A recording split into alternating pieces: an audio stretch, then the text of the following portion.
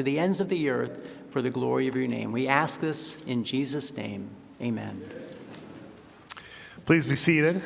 And as you're seated, turn your Bible, your copy of God's Word, to the book of Genesis. Genesis, first book of the Bible, and we'll be looking at chapter 25. Genesis 25 today. If you need a Bible, we have Bibles that are available in the foyer. So please pick one up. You can go grab one now and rejoin. We'll be jumping around a number of passages this morning. Also, if you have children and you didn't already know this, they can be age 3 and 4. We do have a junior worship, and they're invited to go participate with that. Genesis 25, verse 19. This is a continuation as we've been studying the book of Genesis. We've been seeing the life of faith, the journey of faith, and now we come to another important chapter and another important transition as we see God's plan and work moving forward. Genesis 25, starting in verse 19. These are the generations of Isaac, Abraham's son. Abraham fathered Isaac, and Isaac was 40 years old when he took Rebekah, the daughter of Bethuel, the Aramean, of Paddan Aram, the sister of Laban, the Aramean, to be his wife. And Isaac prayed to the Lord for his wife because she was barren. And the Lord granted his prayer, and Rebekah, his wife, conceived. Their children struggled together within her, and she said, "If it is thus, why is this happening to me?" So she went to inquire of the Lord, and the Lord said to her, 2 nations are in your womb, and 2 peoples from within you shall be divided. The one shall be stronger than the other shall serve the younger. When her days to give birth were completed, behold, there were twins in her womb. The first came out red, all his body like a hairy cloak. So they called his name Esau. Afterward, his brother came out with his hand holding Esau's heel, so his name was called Jacob. Isaac was 60 years old when she bore them. When the boys grew up, Esau was a skillful hunter, a man of the field, while Jacob was a quiet man dwelling in tents. Isaac loved Esau because he ate of his game, but Rebekah loved Jacob. Once when Jacob was cooking stew, Esau came from the field, and he was exhausted. And Esau said to Jacob, "Let me eat some of that red stew, for I am exhausted." Therefore his name is called Edom. Jacob said, "Sell me your birthright now." Esau said, "I am about to die. Of what use is a birthright to me?" Jacob said, "Swear to me now." So he swore to him and sold his birthright to Jacob. Then Jacob gave Esau bread and lentil stew, and he ate and drank and rose and went his way. Thus Esau despised his birthright. The grass withers, the flower fades, but the word of our God stands forever.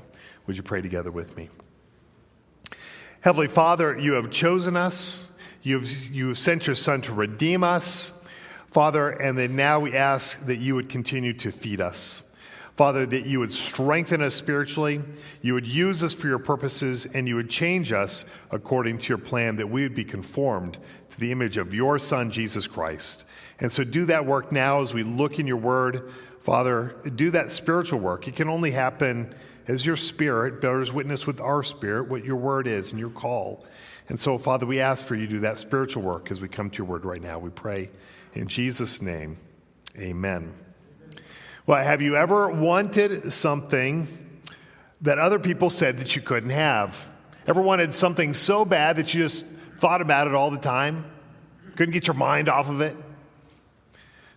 Or maybe something that you thought that you could never get, and it just kind of just outside of reach.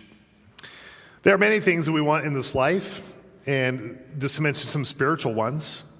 Relief from anxieties, strengthening against addictions, that feeling of love, hope in the midst of trials and suffering, hope with extreme loss, or then there's the assurance of God's forgiveness, the confidence that he's forgiven us, even when we think we can't be forgiven. We want to know God's love. We want to know that he's with us in trials.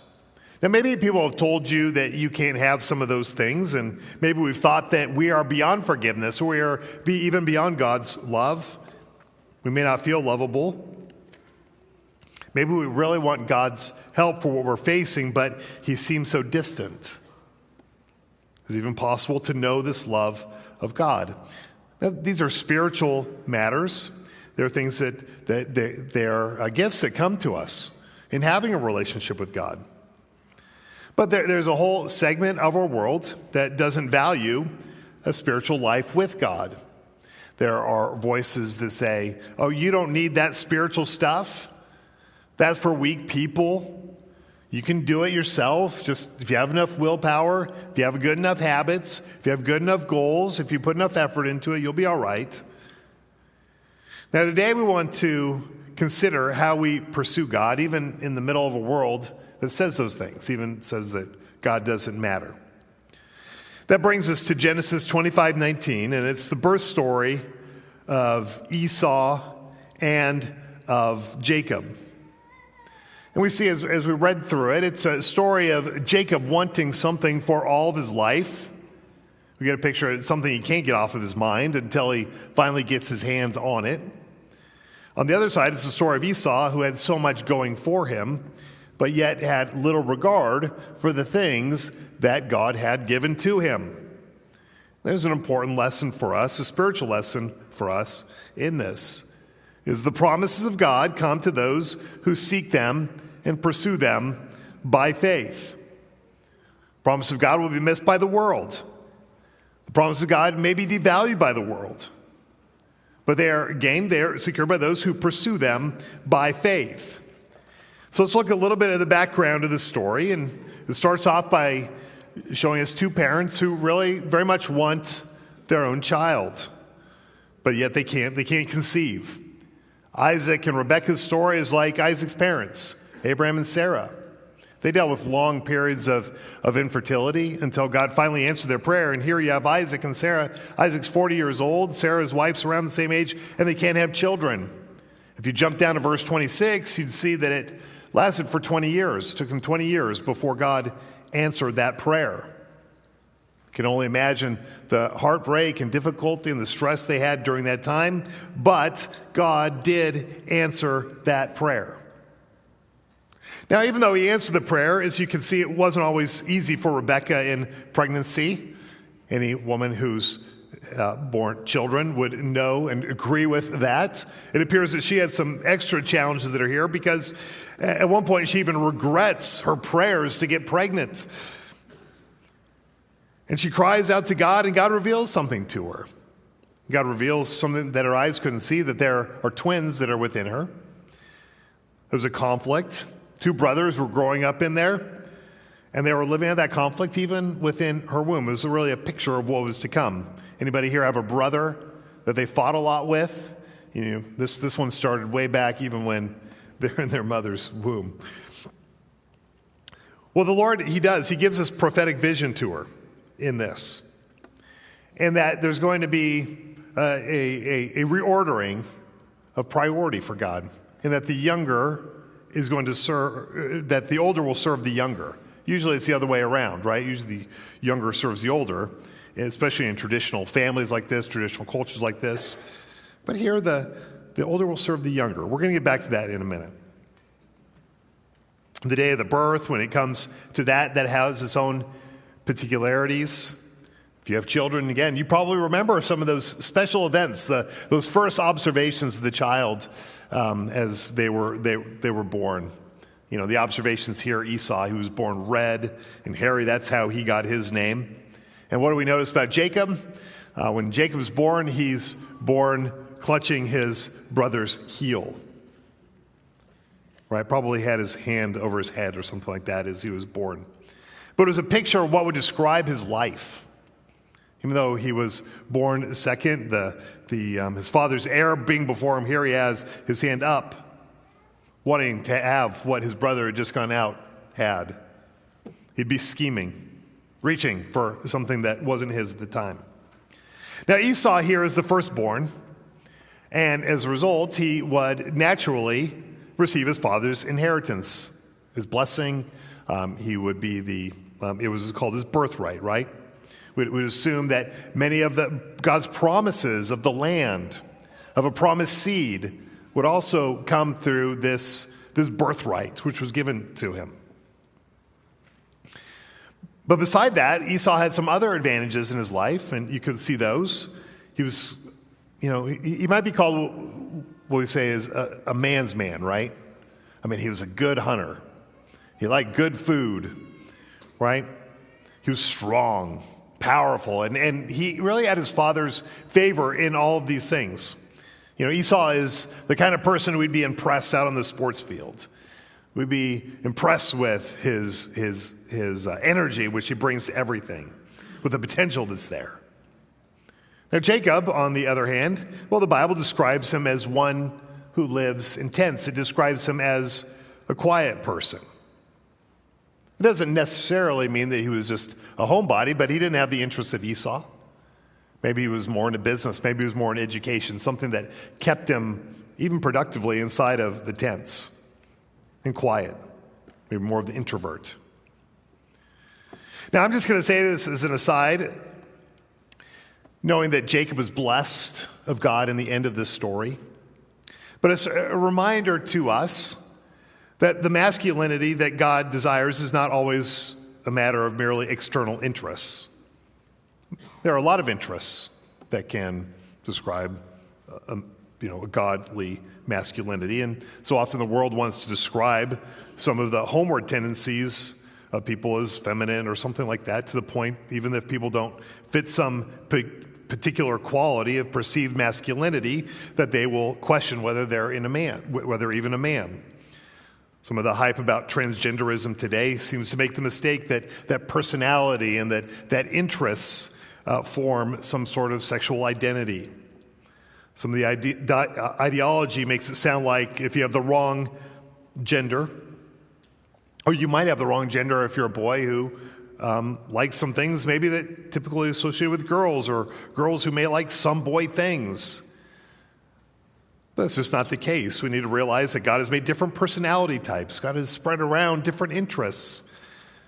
And those different interests and personalities can be different and yet fully expressive of true masculinity and true femininity without having to question biological sex. We need to accept the fact that genuine masculinity may have different forms without cutting down those forms. What we see here with Jacob, this man that God would accept, is that faith matters. Faith matters dearly, importantly, to God. That brings us back to our main point here, is that the differences mentioned here, they reveal this core truth of Scripture, that God chooses to use who he will use. God chooses to use who he will use by grace. And that God often surprises us by the people he's going to use, choosing the humble over the proud, even often the weak over the strong. Now, here in our story, it happens in a couple stages. The first one is in our passage today, especially in verses 29 through 34. Some sort of time lapse between verse 28 and verse 29. Maybe it's 15 years, 20 years, 25 years. We don't know what it is, but it's long enough that the boys have grown up. The boys are connected in their vocations. They're doing what they do. And then we have this simple story that Esau sells his birthright to Jacob for this pot of stew. Remember, that birthright belongs to him as, in these traditional cultures, as the firstborn son. The inheritance would go through him. Covenant promises would normally pass down to him as well, we believe. And Esau sells it to Jacob for stew. Right there, humanly speaking, Jacob trades his way, not only the birthright and these promises of God, the land of Canaan, the covenant, the line of God's promised seed. He trades into that, and Esau trades it away. And so this is where, getting to this point, we want to talk about the so what, right? What's the application here? And we want to look at how we experience the promises of God, how the promises of God become ours, and as we have them, how do we hold on to them, enjoy them for ourselves? Jacob and Esau, they point to critical answers, and that's what we're going to work out today. Well, the first thing that we see is we need to believe that God's promises are the greatest of all treasures. The differences between Esau and Jacob, they are striking. I mean, Jacob wants this birthright right from the start, and Esau doesn't seem to care much for it. I mean, it starts with him trying to hold on to his brother's feet, even as he's born. It's a sign of what's to come. And you see it in the opportunism that he has, right when Esau's hungry, right when he's vulnerable, and he makes his trade to get that birthright. Then on the other hand, Esau despised his birthright. Look down at verse 34. That's exactly what it says. He despised his birthright. He didn't value what he had. I mean, sure, he might be hungry, but would he really have died had he not eaten? I mean, that's a pretty doubtful statement. Maybe he'd been so hungry he thought, I'm starving, right? Don't always say that sometimes, I'm starving, like I'm going to die if I don't eat. You get that picture that it's Esau. I mean, he's not going to starve if he doesn't eat this one meal. But he's a picture of a person who really ultimately lets himself be steered by the passions of his own flesh, right? Disregarding the promise of God for his own comforts, his own need at the moment. 1 John chapter 2, verses 15 through 17, it describes it well. It says, do not love the world or the things in the world. I'm going to turn there. 1 John chapter 2, 15 through 17. Now, there we go. Do not love the world or the things in the world. If anyone loves the world, the love of the Father is not in him. For all that is in the world, the desires of the flesh, the desires of the eyes, the pride of life, is not from the Father, but is from the world. And the world is passing away along with his desires, but whoever does the will of God abides forever. Esau's life is run by the desires of his flesh, by the desires of his eyes. His personal hunger here is more important to him than the birthright that he's been given, even in the kindness of God. In fact, we also see some of the pride of life. Pride that he's a hunter. He's sufficient. He's going to do what he wants to do when he wants to do it. And we get a picture as we read this. It's almost like Esau thinks he's getting a good deal as he makes his trade. But it's a very short-sighted vision. As 1 John 2:17 says, the world is passing away. And so for all this desire that he has for hunger, he's going to get hungry again, and he's going to find another food at another time. But one thing he'll never have again is that birthright. And he'd want it again. If you jump forward to Genesis 27, you'll see he wants that blessing that comes of it, but it's gone, never to be had again. One of the two passages in the New Testament that describes Esau is in Hebrews chapter 12. If you want to turn there, you can see Hebrews chapter 12 and how it describes something. It gives us a bit of consideration for our own life. Hebrews 12, verse 15. This is what we read there. See to it that no one fails to obtain the grace of God, that no root of bitterness springs up and causes trouble, and by it many become defiled. Hebrews 12:16, that no one is sexually immoral or unholy like Esau, who sold his birthright for a single meal. For you know that afterward, when he desired to inherit the blessing, he was rejected, for he found no chance to repent, though he sought it with tears. Hebrews 12 shows us that danger of disregarding the grace of God, the offer of God's grace inside of our lives. We have this promise of forgiveness of sins, the deliverance from the power of sin, to become a new creation in Christ, to be adopted into God's family, to experience his love, to know purpose and joy in following God. And yet would we, like Esau, trade it away for the world? I mean, what do people trade away the grace of God for? Hebrews chapter 12, starting there, verse 15, it shows two things. The first thing it describes is bitterness. Bitterness, we become bitter because something difficult happens in life. And we get mad at God, or we get mad at someone else. We think that God has given us a raw deal. We don't like the way that Christians have treated us, or we don't like that some Christians have treated other Christians. We don't like the fact that we're lonely or sick or in a difficult marriage. We don't like that we're struggling financially or that our loved ones have died. And so people become bitter. Bitter against God, bitter against others.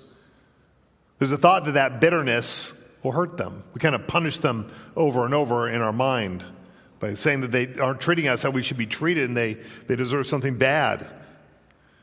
There's a lot of truth in the statement that says that bitterness is the poison that we drink in order to punish someone else. right? It's a poison we drink to punish someone else. We become angry. We distance ourselves from others. We speak badly about God. We speak badly about others inside the church. And it feels like a good trade at first, right? People don't treat me the way that I want. I should be free, at least to punish them in my mind and my heart. Gives me a sense of freedom, vindication from the way they treated me. But what happens? We trade away the grace of God. Instead of being overwhelmed by his love, by his grace, his mercy, the bitter heart gets consumed with hatred, revenge, isolation.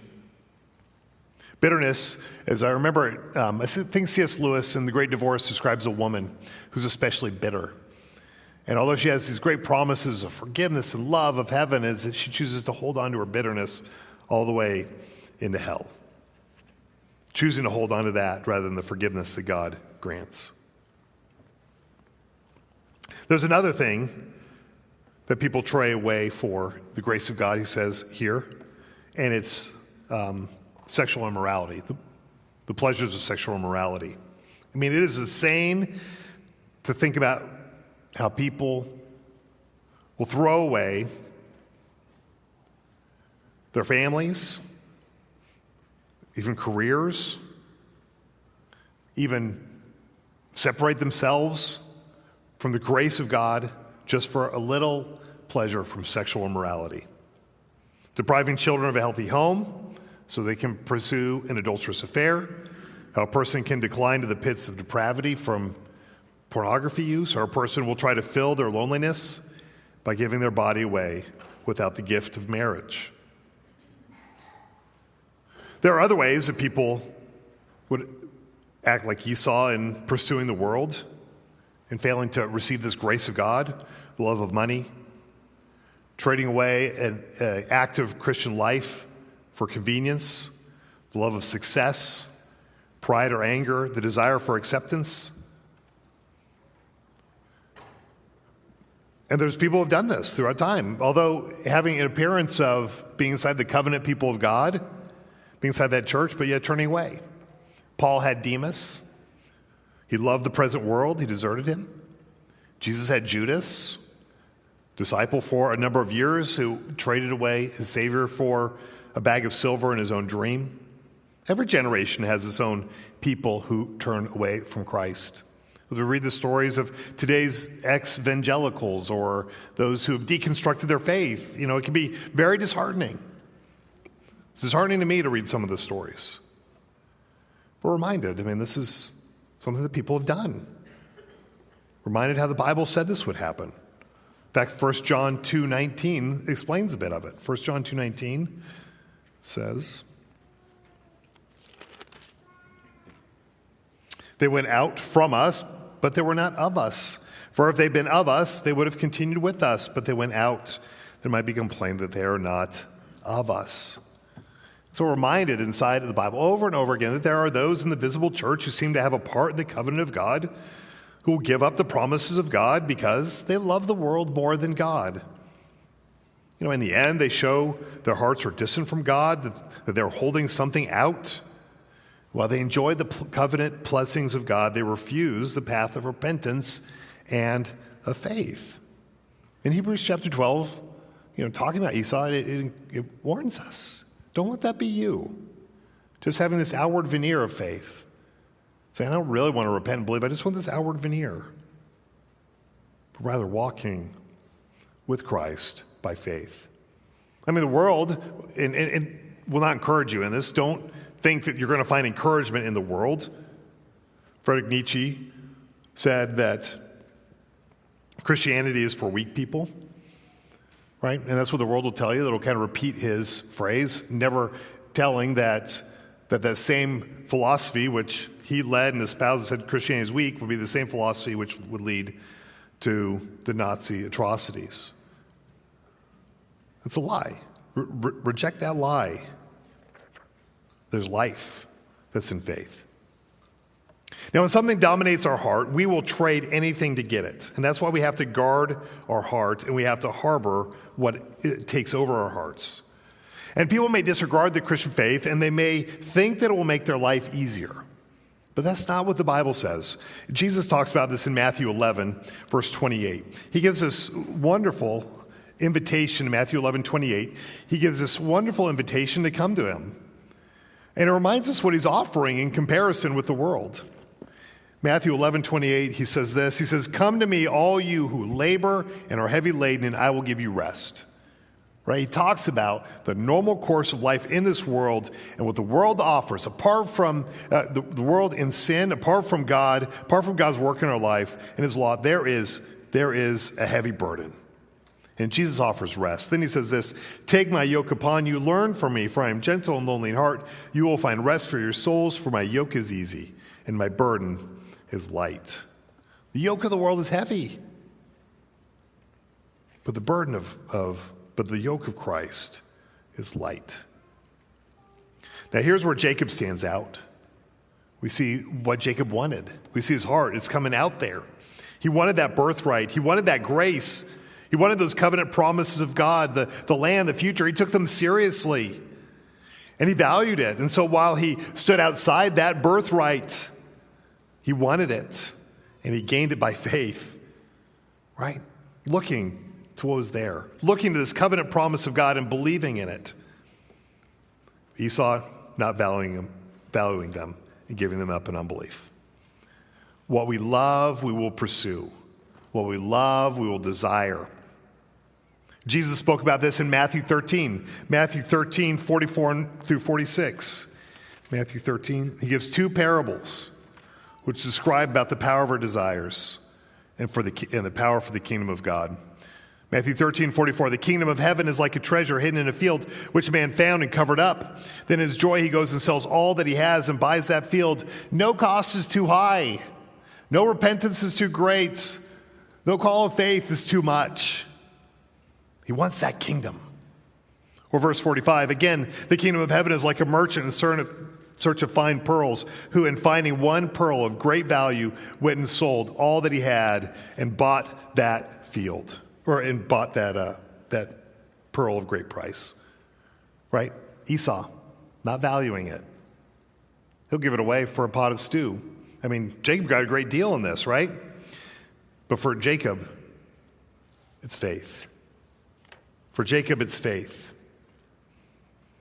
And after we have this account in Genesis chapter 25, is that their lives kind of go on like normal for at least a little bit, right? Until all of a sudden it hits. Esau doesn't have his birthright anymore. Jacob is going to get a blessing from his father. That's what Genesis 27 is all about. And it just hits Esau. He can't go back. He can't repent. He can't get it back now. And that sometimes happens to us. It's just bit by bit. We slip, we slide a little bit here and there, and then all of a sudden we realize, how did I get where I am? How did I end up losing this thing that was great hope to me? If that's you, if you find that bitterness or sexual immorality or something else, some other desire of your heart, is, taking over so much of your heart and your mind and your attention, go back to Christ. Go back to Christ. Know that he is the pearl of great price. Know that he is that treasure hidden in a field. That's where you'll find life. That's where you'll find value. That's where you'll find that those burdens of sin taken away. How do we experience the promise of God? First, to believe God's promises are the greatest of all treasures. Secondly, in light of that belief, seize every opportunity to take hold of the promise of God. Jacob was opportunistic, wasn't he? I mean, he wanted that birthright from the day that he was born. I bet he thought about it every day of his life. And so when this opportunity comes in, he takes advantage of it. He jumps right on it. Isaiah 55:6 says, "Seek the Lord while he may be found." Right there, when the gospel is presented, seek the Lord while he is found. It says, call upon him while he is near. What does that mean? If you're wicked, it says, forsake your way. If you're unrighteous, get rid of your thoughts and do what instead? Return to the Lord, and that you'll find compassion. Right? And so when Isaiah writes this statement of repentance, he's saying, hey, when you have the chance to do it then. When we think about what we want, we look for opportunities for that thing, right? When you trying to buy a house, you go I know that people are trying to buy a house. You go all in. It takes all your attention. You find that one. When you're trying to buy a car, again, just kind of consumes your thoughts until you get that taken care of. And just by applying our minds to it, it makes us ready for when that opportunity comes in, that presents itself, and then we can go after that opportunity. Spiritually, it's the same way. As we think about the promise of God, we think about the offer of the gospel, we think about our work of obedience and faith. When opportunities come up, we're ready to pursue them. Your prayer life is important. This is why prayer is so important. Right? As you pray, you're presenting these things before God, and God is working your life, changing you and preparing you for the things that are ahead. Sometimes when it comes to sharing our faith, we had the Share Your Faith workshop mentioned earlier. A big part of the class also is to pray, because when we pray about these things, it is surprising how God brings opportunities to us to share the faith. That happened to me just this week. A prayer, God opened up the opportunity to share Christ. But it's also reading the Bible. Bring in those promises of God so that when you see this opportunity to act on them and respond by faith, that it's already in your mind. You're going to respond because those things are part of your thinking, your thoughts. If you're a non-Christian here, my encouragement is read the Bible. Start in Matthew, read through the New Testament, get familiar with it, be familiar with the wonderful promises of God, and know those promises. And so when you have the chance, you become confronted with your own sin, when you become confronted with a need, when you become confronted with the end of your own resources, is that you see where God answered that in Jesus Christ for you. And so you see when the call to genuine faith and belief comes, you to understand what it is that you're called to believe and to do. When you have the chance to act on the grace of God, do it. Even if it's now, even if it's today. If you're here and you're not a Christian, maybe today is the day of salvation for you. It is. Why not believe? It's right there. If you've been thinking about salvation, if you think about receiving Christ, if you're thinking about repenting of your sin, today's the day. You may not have another day. You don't know what's going to happen to you this week, and you also don't know what's going to happen to your heart. You may not come back next week. Maybe today's the day, and the only day that you'd have to say, you know what? I need my sins to be forgiven. I need to be reconciled with God. I need to repent of my sins before they destroy me, before my life ends and there's no more chance. I need to do it today. For Jacob, that was the day to act on it. And for us, as we feel the weight of sin, that's the day. As you know the love of Christ, that's the day. Look at his love, that he would go on that cross to bear the penalty of your sin, that he would take it away from you, and that he would receive you into his own family in love and embrace you and give you an inheritance which goes on forever and ever in heaven and eternal life. What joy is there in that? And when you ask him to forgive your sins, he will. It's your opportunity. Ask God to forgive your sins. Would you have him do that? All right, the third thing we want to see today is to remember that God does not judge like man does. There's a second passage in the New Testament which speaks about Jacob and Esau, and that's in Romans 9. I actually don't have a slide, so turn to Romans 9, if you would. Romans 9, 10 through 15. No slide is coming on this one. We might be inclined, if we're looking at these two brothers, to think that Esau might be a better pick for God. He was a strong hunter. He'd be able to defend the nation better. He'd raise up children that were hunters. But in choosing Jacob, God shows that his promises are made from his grace. They are made of grace, not on the basis of merit, not on the basis of accomplishment, but they are on the basis of mercy. Romans chapter 9, verses 10 through 15 show us this. Starting in verse 10.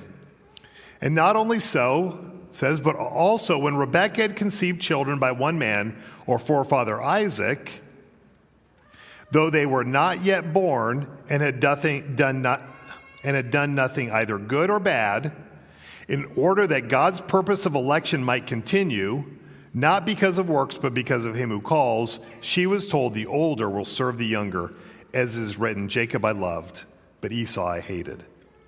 What shall we say then? Is there injustice on God's part? By no means.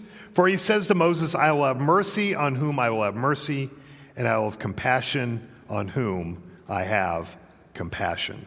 Verse 16, so then it depends not on human will or exertion, but on God who has mercy. So you remember back in Genesis 25:23, God said that the older would serve the younger. Remember, it's a promise that's made before either of them was born. And as Romans shows us, that was to show that God's salvation is ultimately a work of his sovereign grace, not a result of works. God chose Jacob to receive his grace and then to make his calling and election sure. What did he do? But he gave him the faith to believe and receive those promises. Right? That was part of God's sovereign mercy. That was part of his plan to choose him. And then we see the faith working out in this response to birthright. And that's a great encouragement, because we might wonder how God could save us. We might wonder how God would want to save us. I mean, how could he save us? Doesn't he know our weaknesses? Doesn't he know my sin? Why would he save someone with my background? Why would he do that? And then we're reminded of what it says here in Romans 9. God has mercy on whom he has mercy. He has compassion on whom he will have compassion. We see that before we did anything, God chose to have mercy on us. He knew we'd sin, and he chose to redeem us from that sin. Chose before the beginning of time. I mean, that's how committed to the salvation of his elect that God is. He chose to save. He chose to send Jesus to pay sin. And he chose to give us faith to believe. What a wonderful grace. What a wonderful grace. And the evidence of that election then is faith. It's faith in Christ. Ephesians 2:8-9 says, as by grace you've been saved through faith. It's not of yourselves. It is a gift of God. Your faith is a gift. And it's a reminder how Jesus said that God blesses his people by giving them this childlike faith. In Matthew 11:25-26, Jesus declares, I thank you, Father, Lord of heaven and earth, that you have hidden these things from the wise and understanding and revealed them to little children. Yes, Father, for such was your gracious will. God's the giver, even of childlike faith. And so if we're here today believing in God and hoping in his promise, the main thing that we can do is to worship him, to give him praise for his grace. We're reminded that it was totally of him, that salvation is his work, and that he blesses those who pursue him by faith like Jacob did. Jacob was not perfect. There are a number of times that we will see as we read through Genesis, he was deceptive, he was manipulative, and he wasn't perfect, but he knew one thing, is he needed God's blessings. Like a child, he sought that promise by faith. And God would change him, and God would use him for the future, and he would use him to show the gospel of grace. And that's what we need. We go to God with our sins. We go to God with our weaknesses. We go to God because we're overwhelmed by his love. And we know that because of what Jesus did, his death on the cross to pay for our sins, that he'll receive us. That's our hope, that God accepts us on the basis of what Christ has done. It's not on how manly or womanly we are. It's not how powerful or how religious or good or righteous we are, but on his sovereign grace, received through faith in Jesus Christ. That shuts down pride. But that's something that increases love, that increases our response. If you're here, you're in Christ, you are a holder of God's promises. The world might despise it. The world may not value it. You may know people who have set aside its promises themselves. They show their distance from God. But you know in the gospel of Jesus Christ, you have the pearl of great price. There may not be anything amazing about you, and you may have some pretty big problems, but you have that pearl of great price. That's Christ. And as you have him, by faith, you took hold of life. That's the promise of the gospel. Would you pray with me? Heavenly Father, you are so gracious and you are so merciful to your people. Even though, Father, we've sinned, even though, God, we've rebelled against you, God, you look down on us with grace and with mercy. God, you chose to save us. You chose to send Jesus for us. God, you chose to give us faith. Father, what love that you've poured out on us. And we ask, O Lord, that you would preserve us in that love. Father, the world may dismiss Christ. We may know others who dismiss his work, who've set it aside. But Father, help us to treasure it above anything that this world has to offer.